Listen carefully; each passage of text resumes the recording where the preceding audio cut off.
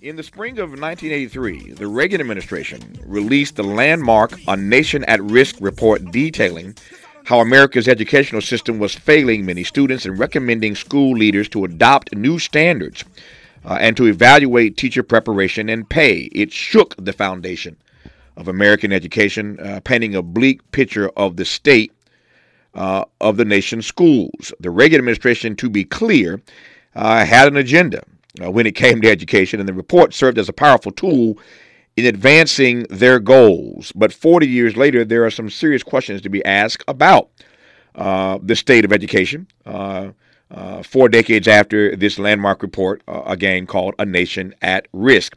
A lot of questions to ask and get answered in this hour, including whether or not anything has changed in education over the last 40 years. What is the state of America's schools 4 decades later? Are black students in particular still being victimized by what George Bush would later call the soft bigotry of low expectations? A lot to talk about in this hour, 40 years after this landmark report called A Nation at Risk.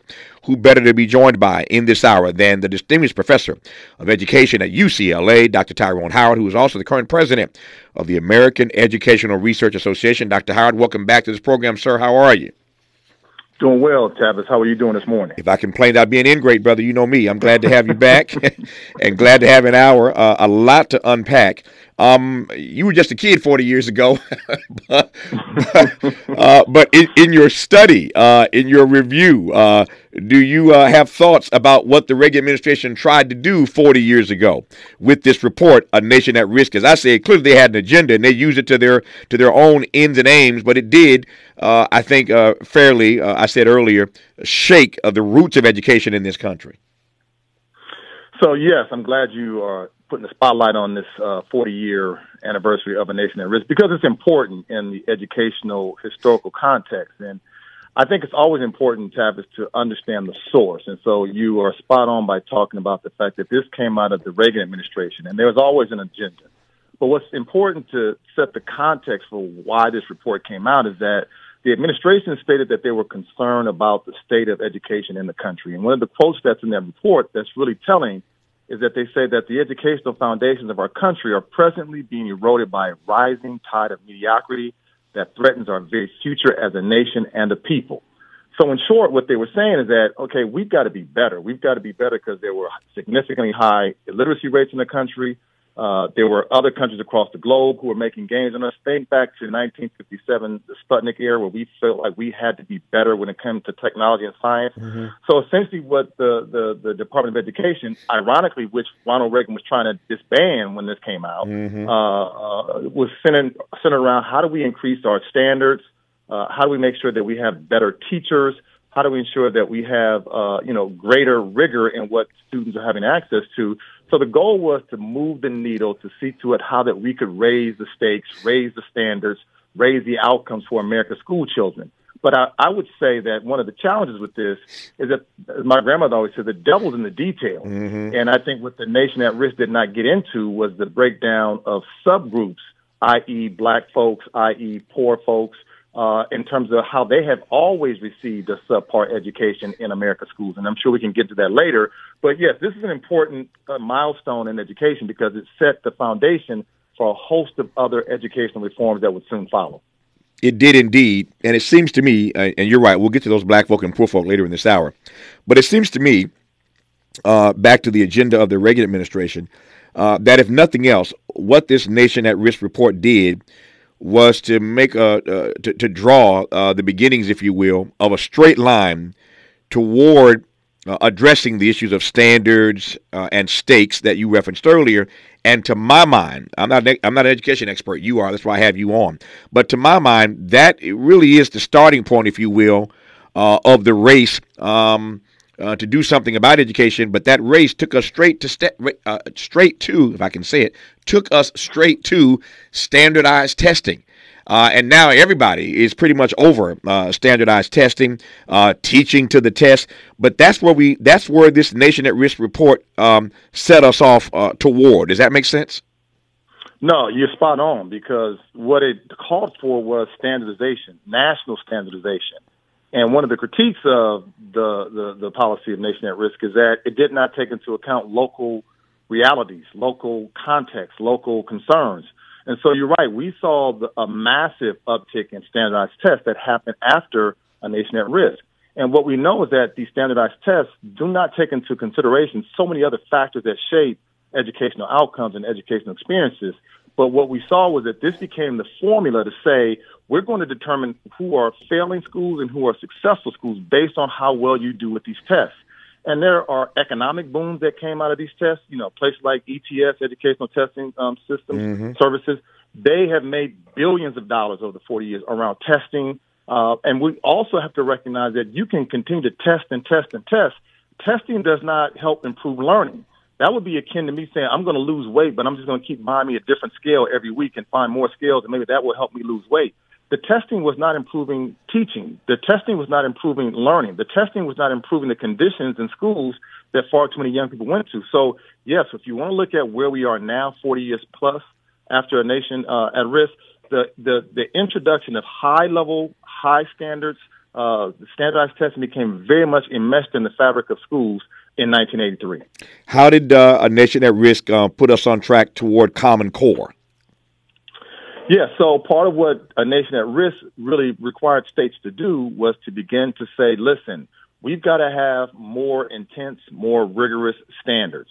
And so after we had a nation at risk, almost 20 years later, you had No Child Left Behind. Mm-hmm. No Child Left Behind under the Bush administration, one of the things it had was this concept called Common Core. And what Common Core really called for was to ensure that there was greater depth and complexity and rigor around standards, how we teach math, how we teach science, how we have students unpack literacy. But it was so amorphous that schools and states were left to kind of figure out what that meant for their local context.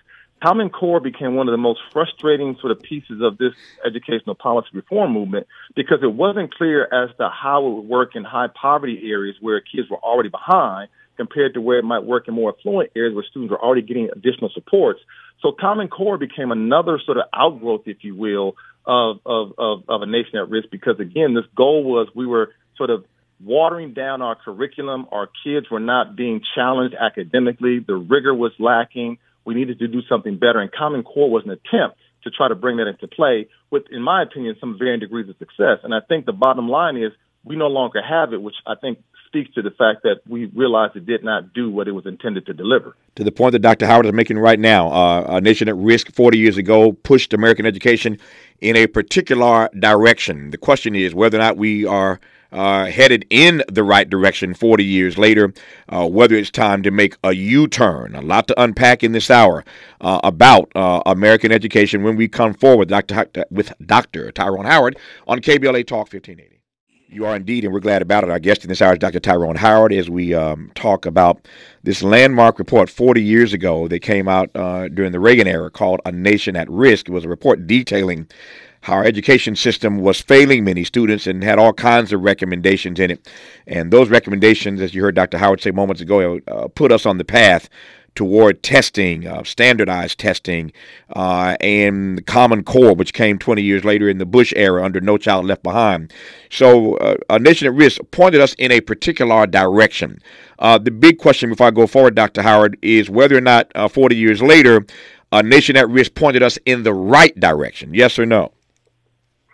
Great question. Depends on for whom we are asking in the right direction, right? So, yeah. I mean, to be fair, I think A Nation at Risk pushed us to have a conversation about the importance of academic standards, around sort of how we have to move away from the dilution of what was required to have a high school diploma, of what we were providing our students in terms of skills and content to compete in a global workforce.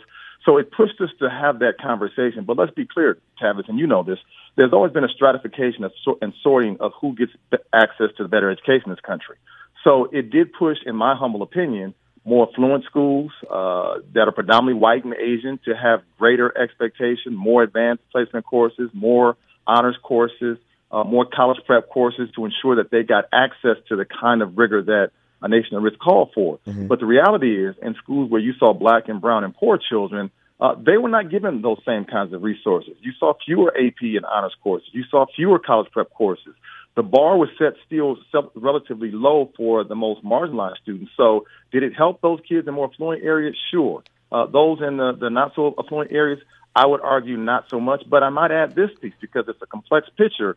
We have seen growth across all groups in the 40 years since that. But what what that growth does not always tell us is that the gaps have still remained in place. So while poor kids and black kids and brown kids have done well since the 40-year period that A Nation at Risk came into play, so have other students as well, which means that everybody wins, but we still are losing in terms of the disparity that exists. Well, let me ask, and I'm not naive in asking. I'm asking because you raised it, and I want to follow you. Why do those disparities still exist 40 years after this landmark report? Why do those gaps remain? Yeah, this is where A Nation at Risk falls short, because in my humble opinion, what that report does not do, and subsequent education reforms movement have not done, is really centered the salience of structural and historical racism in this country. And so when you look at the groups who are still behind academically on almost virtually every indicator, we still see black students at the bottom of the barrel. We still see Native Americans at the bottom of the barrel. And we see, students who are Latino and Latina at the bottom of the barrel. And so I think when you look at where resources have gone, they have not gone in those communities to the same degree they've gone in more affluent and white communities. So I think the bottom line is why this 40-year anniversary is so pivotal is because when A Nation at Risk came out 40 years ago, we were talking about, black and brown students truly being a quote unquote minority, making up maybe 20-25% of the student population at the time. So it was okay in the eyes of many to say if those young people fail, we can still thrive as a nation and we can compete globally because they're still a quote unquote minority. Now, the data tells us that we are in a significant demographic shift where close to 2/3 of our students in schools are non-white. We can no longer neglect and ignore and provide subpar standards in terms of education opportunity for those same populations that we did, because that has major consequences for the health and well-being in the future of this nation. Situate for me, if you will, this ongoing debate about equality versus equity in education, equality versus equity. Situate that for me, if you will, in this conversation as we look back on A Nation at Risk 40 years later. Sure. So, one of the things that we see happening in the educational discussion is this sort of conflating, if you will, between equality and equity. And I always push back on this conflating because I think they're totally different concepts, and I think they have lots of relevance for this conversation we're having today. So equality operates from the standpoint that let's give everybody the same thing. Let's be equal. Everyone gets the same opportunity, same advantages, and then we're fine. Where the reality is we're not all starting from the same place. We're not starting from the same sort of, set of opportunities. We're not starting from the same set of advantages. So if we give everybody the same thing in terms of resource and support and dollars, all we're doing is reinforcing age-old inequality, because we all know that certain communities have always been at a disadvantage in terms of per pupil expenditures, teacher quality, academic supports and resources. So giving equal dollars across the board only reinforces our current structure of sort of haves and have-nots. Where equity comes into play, and I think equity is important here, equity says let's recognize the historical harm, let's recognize the history of exclusion, let's recognize the legacy of racism that has been in place for centuries when it comes to education in this country. And equity says we're going to be intentional, I should say, and unapologetic and bold to say we're going to allocate more time, more attention, more resources to those populations, those communities that have been harmed by the legacy of racism, harmed by the legacy of Jim Crow, harmed by the legacy of separate but unequal. So equity says, how do we make sure we begin to sort of make do with a different way? And this is why I think the reparations movement is important, because education could be one of those areas where we talk about, compensating communities that have been neglected for centuries, yet we act as if they've all started from the same place.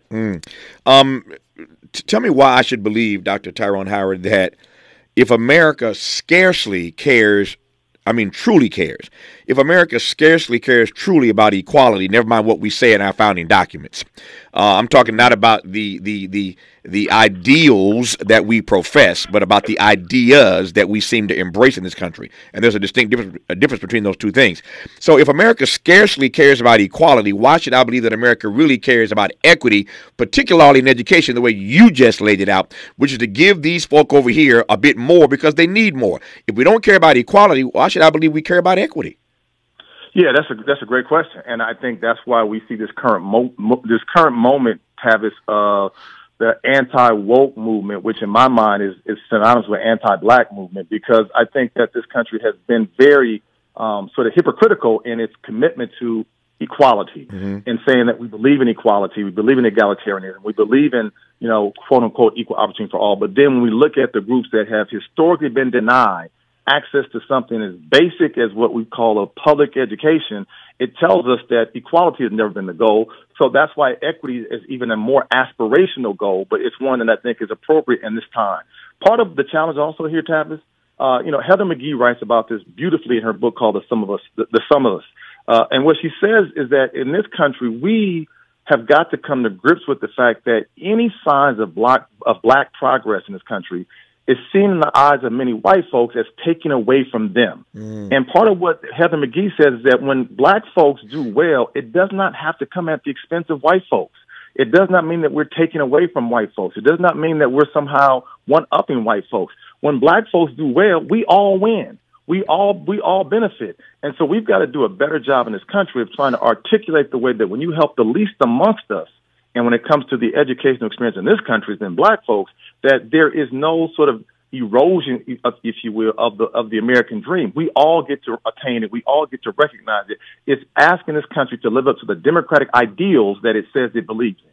I had a conversation earlier with my friend Keith Borkin, who used to work in the White House during the Clinton era, and I hope Keith is still listening, because this is the point I was making to Keith a little while ago in our conversation, which is we were talking about Joe Biden and all that he's done for black people, and Keith was making the point, Dr. Howard, that the Biden administration hasn't done enough to push that out there. And I said, Keith, there may be a reason for that, brother, why they're not pushing it out there. I'm not sure it's a winning strategy to tell the good white folk all you've done for the Negroes. I am not sure that is particularly a winning strategy. So I'm laughing now at the point you just made, and I hope that Keith is listening to that. Let me ask you this. Since you mentioned reparations earlier in this conversation, and I'm fascinated by your mentioning it, because I want to just drill down a little bit more, have you drill down a bit more on the ways in which you think that education can be one of those spaces, can be, put another way, one of those answers to the question of how we define reparations. As you well know, part of what we're wrestling with here in California, and we'll be wrestling with across the nation, of course, the country is watching us, because we're moving swiftly on reparations in the state of California. And I've said many times that what happens in California politics either casts a long shadow or a long sunbeam across the nation. People watch what happens in California, as they are right now, on the issue of reparations. But you link these two things, reparations and education. I want to come back to that, because it seems to me that you're right about that education can be, access to it can be one of the answers to reparations. It can't just be a conversation, I think, just about money, about dropping money in your bank account and in my bank account. Nobody's going for that. The good white folk ain't going for that. It's got to be, I think, a little more nuanced than just cutting checks to Negroes. So here you raise this issue now about reparations and education. Unpack that for me, if you will, as to how education can be one of the answers to the reparations question. Sure. So let me preface my comments by saying big shout out to Camila Moore, who is the chair of the Reparations Task Force Committee for the state of California. She's one of my former students from UCLA. So all right. I take pride in seeing her doing this work.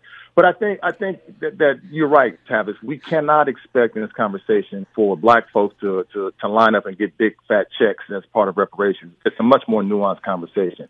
And I think there's no greater place to start, obviously, than education, because we have been harmed by lack of education for centuries in this country. So let me make some connections for a second. So One of the things you mentioned, President Biden just a moment ago, one of the things I think that he has done that has helped black folks was his effort to provide some student loan debt relief. Why is that important?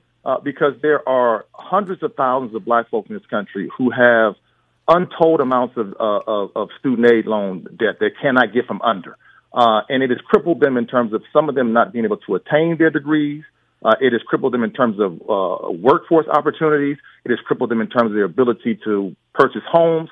What defaulting on student loan debt does to your credit and future economic opportunity is beyond measure. One of the things reparation can begin to do is what would it look like if you relieve some, or in my case, I would argue for all types of student loan debt that black folks have. That would be a massive lifting of sort of challenges on the economic prospects and the educational prospects of black folks. What if you made high quality early childhood education accessible for all black folks? So you give black children a running and viable start when we talk about the start of education. Mm-hmm. What if you ensured that black folks had vouchers where they could go to colleges and universities once they were admitted, but they didn't have to worry about costs? If you want to talk about ways in which social mobility, economic mobility, greater political participation, and overall quality of life improves, it's when it comes to education opportunity and educational access. And I think there's no better place to start other than perhaps you can talk about economics, but I think there's a link between economics and education. But if you begin to talk about access to higher education, better quality K-12 schools, better early childhood education as a sort of part of a larger reparations framework, I think you can begin to make significant inroads in terms of opportunity for black folks.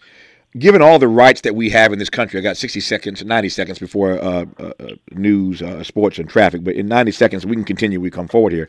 But given all the rights that we have in this country, Dr. Howard, what do you make of the fact that we do not have a right that guarantees us equal access to high-quality education? Yeah, it's a problem because we cannot, James Baldwin always talked about this country having what he referred to as willful ignorance. This willful ignorance in that we say we believe in equality, we believe in justice, we believe in freedom and opportunity. But yet when you sort of peel back the layers of the onion, you recognize that there are still millions of people in this country who do not have access to a basic right such as high quality education. And I do think if we don't get this right, Tavis, I think you will very well see a deepening underclass. I think we see it already. I think the notion of a middle class is really more of a facade than it is a reality. I think you've had a shrinking middle class for decades in this country. So I think that education in some ways is only perpetuating sort of this notion, like I mentioned earlier, between haves and have-nots. We've got to look ourselves in the mirror as a nation and say, how can we compete globally against the Chinas of the world, the Indias of the world, when we still see too many of our young people do not have access to the high qualities of education that they deserve? I got a lot more questions. You got a lot more answers. We'll continue when we come forward. Dr. Tyrone Howard on KBLA Talk 1580. I'm Tavis Smiley. Our guest in this hour is Dr. Tyrone Howard, and we're glad to have you listening to KBLA Talk 1580. Our phone number, 1-800-920-1580. 1-800-920-1580. We are talking in this hour, in case you've just tuned in, 40 years later, about this historic and landmark report called A Nation at Risk. It came out during the Reagan administration. Of course, as I said earlier, the Reagan administration had a clear agenda when they pushed this report out, but there's no denying the fact that it did kick up a conversation about the way we do education in this country. Of course, in their report, they were adopting and suggesting that we consider new standards for students, new standards to evaluate teachers, teacher preparation, teacher pay. A lot was in this report 40 years ago called A Nation at Risk. And here we are 40 years later discussing with Dr. Tyrone Howard of UCLA what he makes of this report 40 years ago and what we have done or not done, as it were, in the 4 decades since. He, by the way, is also president, Dr. Howard is, of the American Educational Research Association. I'm delighted to have him on in this hour. There's a quick recap again for those who may have just tuned in what we are discussing in this hour. That said, let me keep moving forward here. I'm wondering specifically, Dr. Howard, what it is that you think we ought to be, how might I put it, rethinking about the way we do education 40 years after this report. Now, that's a broad question. What should we be rethinking? I'll let you take that anywhere you want to take it. But I hope that as a part of your answer, you'll specifically hone in on what we ought to be rethinking about the notion of standardized testing, the notion of teaching to the test. I digress. I pass the microphone to you, sir. No, perfect segue. Thank you for that, Tavis. I do think that we had an opportunity post-pandemic to really radically reimagine what we think about schooling and public education. And I think we're dropping the ball on that because what we learned was that our young people need schools, our young people want to be in schools, and schools provide a very valuable sort of part of the academic, social, emotional, and cultural development of young people. I think what we have to recognize is that testing in the traditional sense of how we've done it by way of standardized testing does not help us. There's all kind of data that shows us that we can assess what students learn in more summative fashions, informal assessments, formal assessments, but not high-stakes testing. Part of what we know from everyday folks in classrooms, the phenomenal teachers who do this work every single day, is that they can tell you where we can see growth in certain academic areas. They can tell you where we can see mastery of certain concepts. We can begin to put together portfolio assessments of how students have shown, growth and development from, say, where they are in September and October compared to where they are in April and May. But this idea of we're going to say these standards that are just kind of really, in my opinion, kind of arbitrary, and we're going to make the entire academic year based off of this test we take in April. We're going to talk to the test. We're going to teach to the test. We're going to stress the test. That's not learning. And I think what we could be doing is imagining a different way of what schooling can look like, meaning where it's more exploratory learning. There's more hands-on learning. There's more problem-based learning. There's more sort of engaging in complex issues around content connected to real-life issues. You look at other countries across the world, they're not sitting here doing, rote sort of, drill and kill kinds of instruction. They're having students debate, engage in Socratic seminar, have students think about, issues in their communities that they can apply, new information that they've learned. But it also has to be done in such a way that recognizes the holistic development of young people, right? Meaning that now in this moment, we continue to hear about high levels of anxiety and depression that young people have. We need to make sure that we have supports in schools that help with young people's mental health. I'm also worried in this moment, Tavis, because with all this craziness going on in our country around banning books and, eliminating AP African American studies, and there's an erasure that's happening in this country that does not want to lift up the experiences of black folks and other folks of color in this country in terms of their historical contributions. So what we should be doing is making sure that those contributions are just as much a part of the curriculum as the American Revolution or as the Civil War, because those aspects of the black sort of journey in this country, that is American history. So I get worried about sort of the content that we're putting in. I get worried about the holistic development. And I think we've got to understand that there are far more ways for us to assess student learning than what we've done with these high-stakes testing. No, I appreciate that response. And the response you just offered leads me now to ask the following. I was reading and watching, frankly, last week when Randy Weingarten, the president, National Teachers Union president, when Randy was being grilled, and I do mean being grilled. I don't know if you saw any of this, Dr. Howard, but they tore her a new one last week in that committee hearing. And they were ripping her, and Marjorie Taylor Greene is on the committee, and she made all kind of news. She got into a major tete-a-tete and called Randy Weingarten, kind of disrespected, frankly, not kind of, in fact, disrespected Randy Weingarten in her testimony. So again, Marjorie Taylor Greene makes news once again for just being completely out of control in that particular hearing. But they were grilling Randy about her suggestion during the pandemic that schools remain closed, that kids not go back to schools right away. Randy had a list of things that she thought needed to be done before schools reopen. But the grilling had to do with the fact that there seems to be data now that is incontrovertible, unassailable, that kids lost ground, a lot of ground during the pandemic that they will never make up. And that, as I watched the hearings, was at the heart of why they were grilling her, because she was the most vocal voice in this country, the loudest voice in the country as head of this major union, saying that it was not yet time to reopen schools. Randy Weingarten is a friend of mine. She's been a guest on this program. I sent word to her over the weekend that I want to talk to her. I'm sure she'll be on the program perhaps as early as this week, but you'll hear Randy in her own words on this program, and I get a chance to ask her what she made of the grilling, the spanking she took last week. And on top of that, she is on the cover this week of the New York Times Magazine, and they're going in there as well. So everybody now calling Randy Weingarten as the head of this major teachers union to task about whether she and others were right to say that kids should not have gone back to school earlier. Not sure how much of that you are aware of, but obviously it's a huge conversation. I don't want to color any question too much, but just to ask you your take on the pushback that Randy Weingarten and others are getting for suggesting that schools stay out as long as they did. Yeah, so this is a complicated one, and I did catch some of that. You're right. I think you're putting it mildly, Tavis, when you say grilling. Yeah. Weingart. They tore up, man. Yeah. They did, and I thought some of it was unfair. And let me kind of sort of unpack it a little bit, because number one, it's easy now to look back and say, we should have done A, B, C, and D, right? I think hindsight is always 20/20.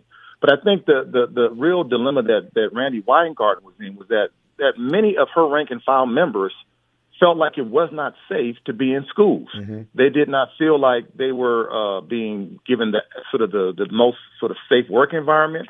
We were still all over the place in this country about vaccinations, about mandates, about masks. We couldn't agree, and so lots of teachers, and I spoke to lots of them, who's like, I don't feel comfortable being back in school, though I realize there is a benefit for young people, because I don't think it's safe for me individually. It's not safe for my family. It's not safe. It's not safe for young people, and it's not safe for students and their families. So I think Randy was hearing that call loud and clear from her membership that we don't want to be back. Not all, but many, right? Mm-hmm. But I think Marjorie Taylor Greene now is of the opinion, like many folks were, like, look, kids need to be in school. And let's be clear, there is lots of clear-cut, credible, reliable evidence that says that our kids do best when they are in school, right? That's very evident.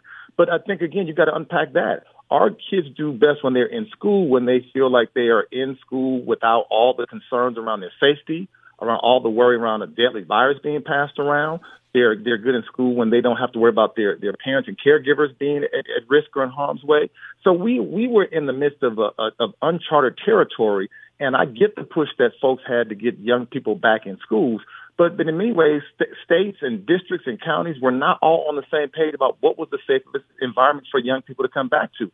And the adults did not feel safe. So, yes, there has been learning, what they call learning loss. I don't like that term because it assumes that young people aren't learning when they were at home. Mm-hmm. But there has been sort of an erosion, if you will, of academic progress across the board.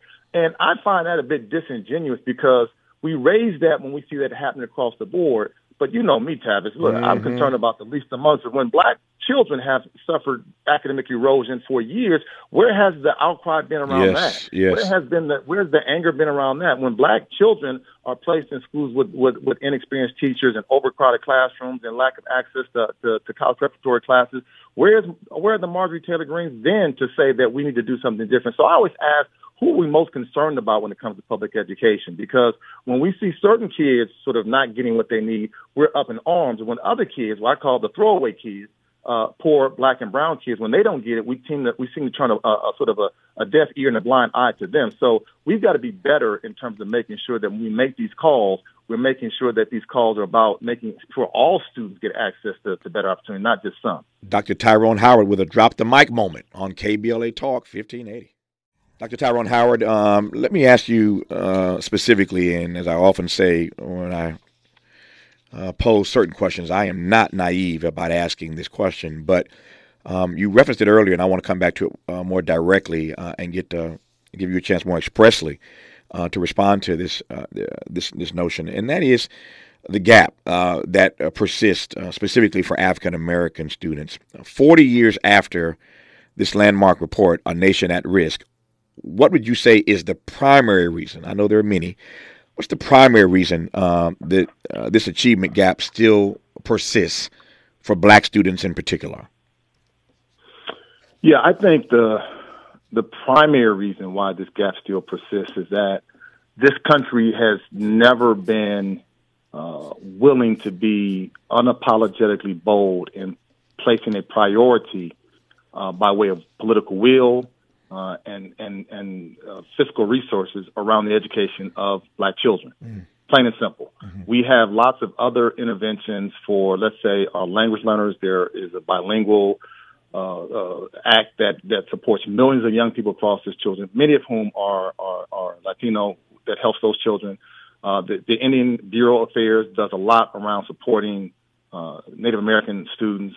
There are Title I funds that help lots of poor students. But there's never been anything that is specifically targeted to black students. And I think, for example, if I can for a second talk about what we did not do here in California, I felt like Governor Newsom had an opportunity with AB 2774 that would have specifically targeted legislation around the lowest performing groups in our states, which are black students. I think he dropped the ball on that. I think he's trying to do a redo with that with his equity multiplier, but that is kind of nuanced. I think we just are not willing to say that if we can be intentional in our interventions around supporting, and we know it works. I mean, it's having young people reading by grade 3, having access to high quality early childhood education, having smaller class sizes, highly qualified trained teachers, having access to after school and academics. We know what works, but we just don't want to make an agenda solely focused on the needs of black students.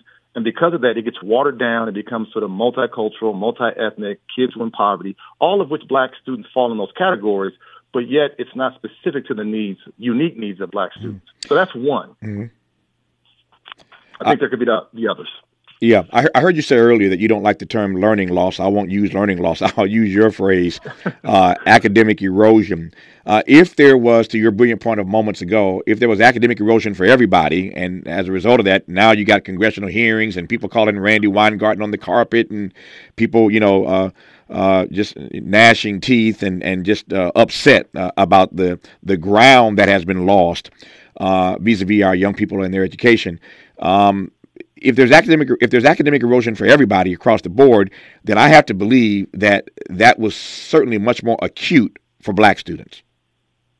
Oh, most certainly, and there's data that bears this out, right? As we look at the academic erosion, in some cases, it's 2 to 3 times worse for black students than it is for white students and Asian students. And so that's why, as we think about interventions, we have to be very customized in our approach, because the one-size-fits-all approach is not going to work.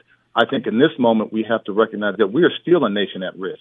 But when you do a deeper dive at who's at greater risk, as you know, Tavis, the saying goes, when white folks catch a cold, black folks, we catch the flu or pneumonia, right? And I think this pandemic bore that out in terms of where we saw who had less access to online supports, technology supports, who had less access to teachers who created these learning pods and communities, who were more likely to have parents and caregivers who were essential workers who couldn't be at home with their children.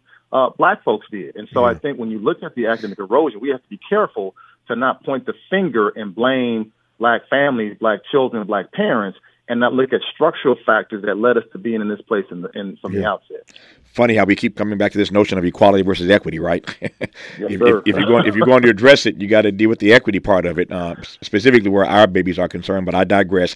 Our remaining moments with Dr. Tyrone Howard when we come forward on KBLA Talk 1580. Watching my time here, Dr. Howard, got a few minutes left between now and the top of the hour. As we talk about, again, 40 years later, this landmark, this historic report called A Nation at Risk, which came out courtesy of the Reagan administration and put American education on a path in a particular direction. And we're just trying to interrogate whether or not we went the wrong way 40 years ago. You mentioned earlier in this conversation the notion of literacy. And I wonder if you can speak to that and whether or not we have made any progress writ large. I'm not just talking now about the black thing, but writ large. Have we made progress in this country 40 years after this report, A Nation at Risk, on the issue of literacy specifically? Again, it's a complex and mixed picture. Yes, and when you look at literacy rates across the board, we have made progress. Jonathan Kozol wrote a powerful book in 1985, 1986 called Illiterate America. And at that time, he talked about the fact there were close to 25 to 30 million what he called functionally illiterate folks in this country. Folks who could not read beyond an 8th grade level, who could not read, danger signs on their medication, or could not navigate the world around them. That number is significantly lower now. It's down to about 5 to 6 million, we see by some estimates. So we have made tremendous progress in that regard. But again, Tavis, you know this, I always come back to the devil being in the details. And this is where we've got to do a deeper dive, because when you look at those millions who are still, quote unquote, functionally illiterate, the disproportionate numbers of those folks happen to be poor, they happen to be black, they happen to be brown. And some of the data in schools suggests that we are going to see those numbers potentially rise, because at this point, we've only got about a third of kids in the country who are reading at an advanced reading level by 3rd grade. We see for black and brown children, the numbers are close to like 65, 70% who are not reading at grade level by 3rd grade. That is, to me, outright criminal. And I use that word criminal intentional because we know that this is the through line between the school to prison pipeline. So we've got to do a better job. And again, we know it works. Early intervention, in the primary grades, preschool to grade 3, make a big difference in helping the kids become literate in ways that they can navigate the world around them. But I will also say this too. I throw numbers and data out all the time, but I also want to be careful because some of these metrics that measure literacy rates don't always measure them in the most adequate and accurate ways. Mm-hmm. So that's why I think folks sometimes kind of put a bit of a caution on some of those numbers. And I need to do the same thing here because there are other mechanisms we can use to measure literacy that would show that, the numbers are higher than what they are. But the bottom line is we want to see all children, regardless of their racial or ethnic or socioeconomic background, be making sure that when they leave second, third grade, they're reading at grade level and are on the pathway for success. Got 60 seconds left in this conversation. Let me close where we began this conversation, talking about this report, this landmark report on Nation at Risk that came out 40 years ago. Are we still witnessing a rising tide of mediocrity in U.S. schools? I would say we are. Yes, we are, because I think as we made progress, so much was undone in the last several years because of the pandemic. I do think that as I spend time in schools and classrooms, I am deeply concerned with not explicit in-your-face racism, but it comes back to what you mentioned earlier. I think it's the bigotry of low expectations that are far more common in schools than we would like to acknowledge. And that has to change. I think that the mediocrity, the low expectations, the failure to challenge students, the lack of rigor, some of the very things that were initially raised in the nation at risk are still in place today. And we have to continue to keep our foot on the gas to push and fight and challenge to ensure that does not happen to any students. But again, when you look at rural and urban communities, it's far more prevalent. And I think we have to be, and we need to be, and we must be better. Dr. Tyrone Howard, Distinguished Professor of Education in the School of Education and Information Studies at UCLA, and the president of the American Educational Research Association, and he's the author of a number of best-selling books, including Why Race and Culture Matters in Schools and All Students Must Thrive, to mention just a couple. Dr. Howard, always an honor to have you on this program. Thank you for your time. We'll do it again soon. Appreciate you, my brother. Likewise. Stay strong.